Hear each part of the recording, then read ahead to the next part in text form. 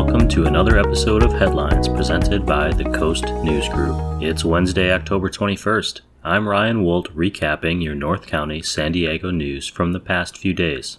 At the time of this recording, San Diego County has reported 53,000 total cases of COVID-19. That's an increase of 2,254 new cases since last week. There have been an additional 31 coronavirus-related deaths since the last report, increasing that total to 857.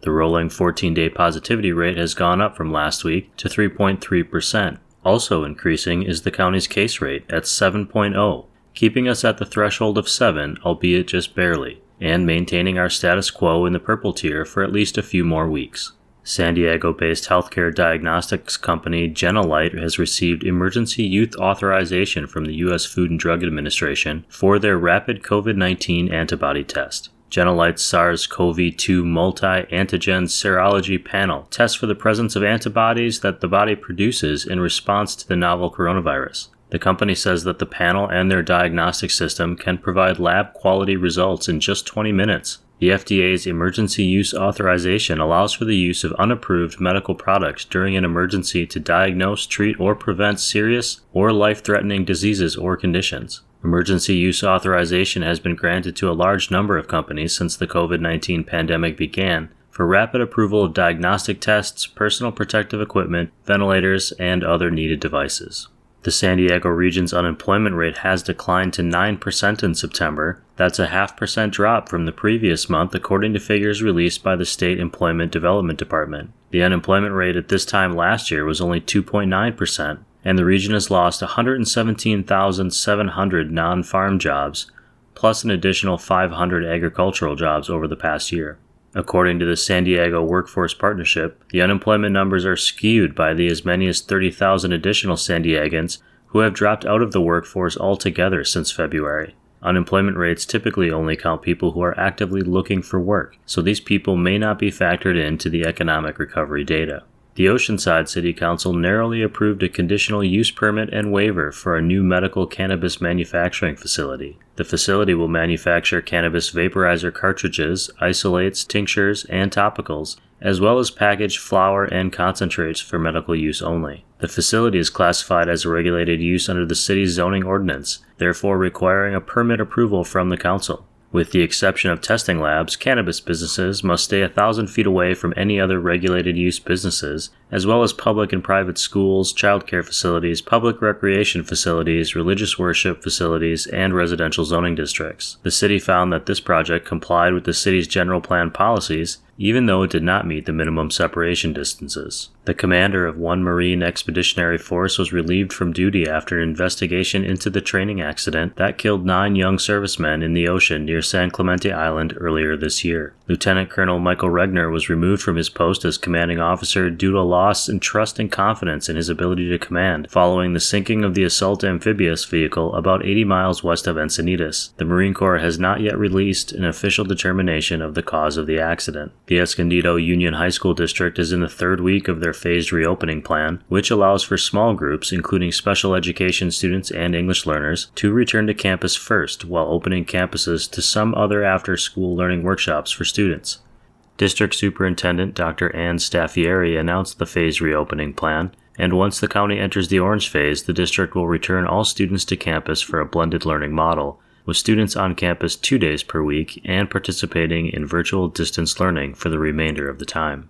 Just weeks before the election, Tri-City Healthcare District candidate Jim Burlew's alleged election meddling and past legal entanglements with the hospital have raised questions about a potential conflict of interest. According to court documents reviewed by the Coast News, the Oceanside resident was hired as Tri-City Medical Center's facilities director in 2013. Approximately a year later, Burlew was fired for violating the hospital's nepotism and conflict of interest policies after hiring several of his relatives to work under his supervision and lying about it. After his dismissal, Burlew returned to collect his belongings and left with a stack of patient logs containing the personal information of over 35,000 patients. Burlew is denied taking the files, claiming he discovered them in his truck after arriving home, and is also denied sharing the documents as alleged before returning the records to the California Department of Public Health. Tri-City filed a complaint against him in 2014 alleging negligence, breach of contract, receiving stolen property, misappropriation of trade secrets, and conversion. Burlew filed a counter-complaint against the hospital for wrongful termination, which ultimately resulted in a settlement agreement. During this 2020 election, Burlew's opponents have accused him of sending campaign emails posing as other candidates. And now, a quick word about our podcast host, Anchor.fm.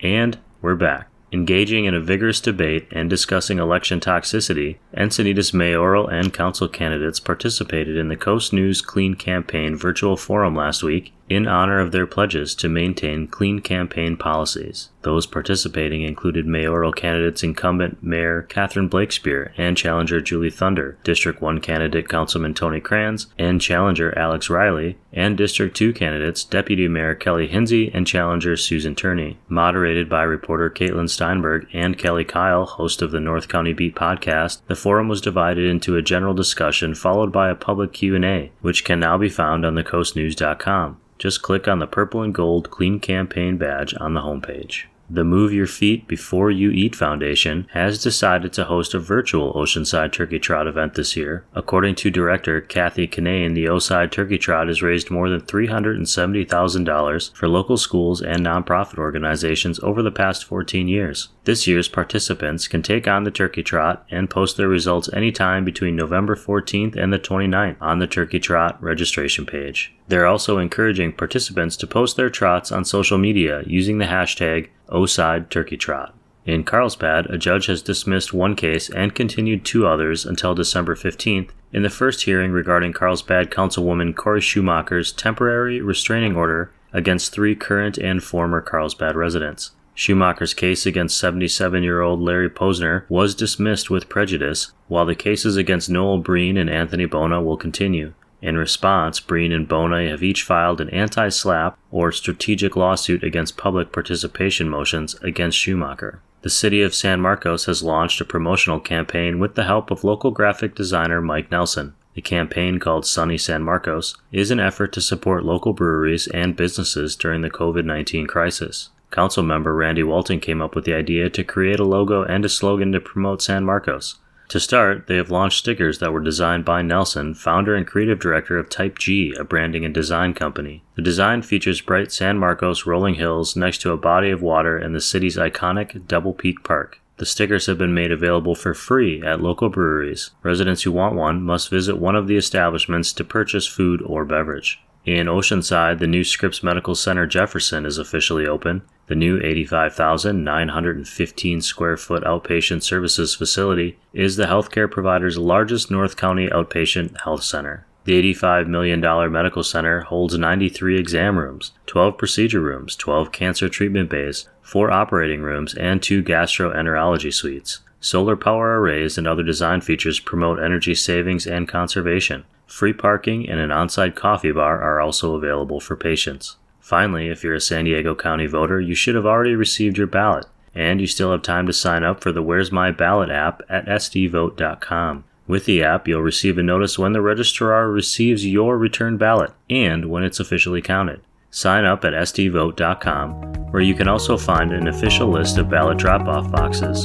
Those are the key Coast News headlines from the past week. Thanks to great Coast News reporters Lexi Brote, Jay Paris, Catherine Allen, Samantha Nelson, Dan Brendel, Steve Petersky, Caitlin Steinberg, and Tegas Lane, whose stories we recap every week. You can find all of those stories and more on thecoastnews.com or pick up a copy of the Coast newspaper. You can find them all over North County, San Diego. And if you like this show and want to hear more podcasts from the Coast News, please help support our podcast programming by becoming a monthly supporter. Click the support link on thecoastnews.com podcast directory or on anchor.fm. You can find links in the show notes. Thanks for listening, subscribing, and reviewing this show wherever you listen to great podcasts. This episode of Headlines was produced and recorded by me, Ryan Wolt. Jordan Ingram is the editor-in-chief, the Coast News associate publisher is Chris Kidd, and our publisher is Jim Kidd. Thanks for listening, everyone. Check back every Wednesday for your local news headlines.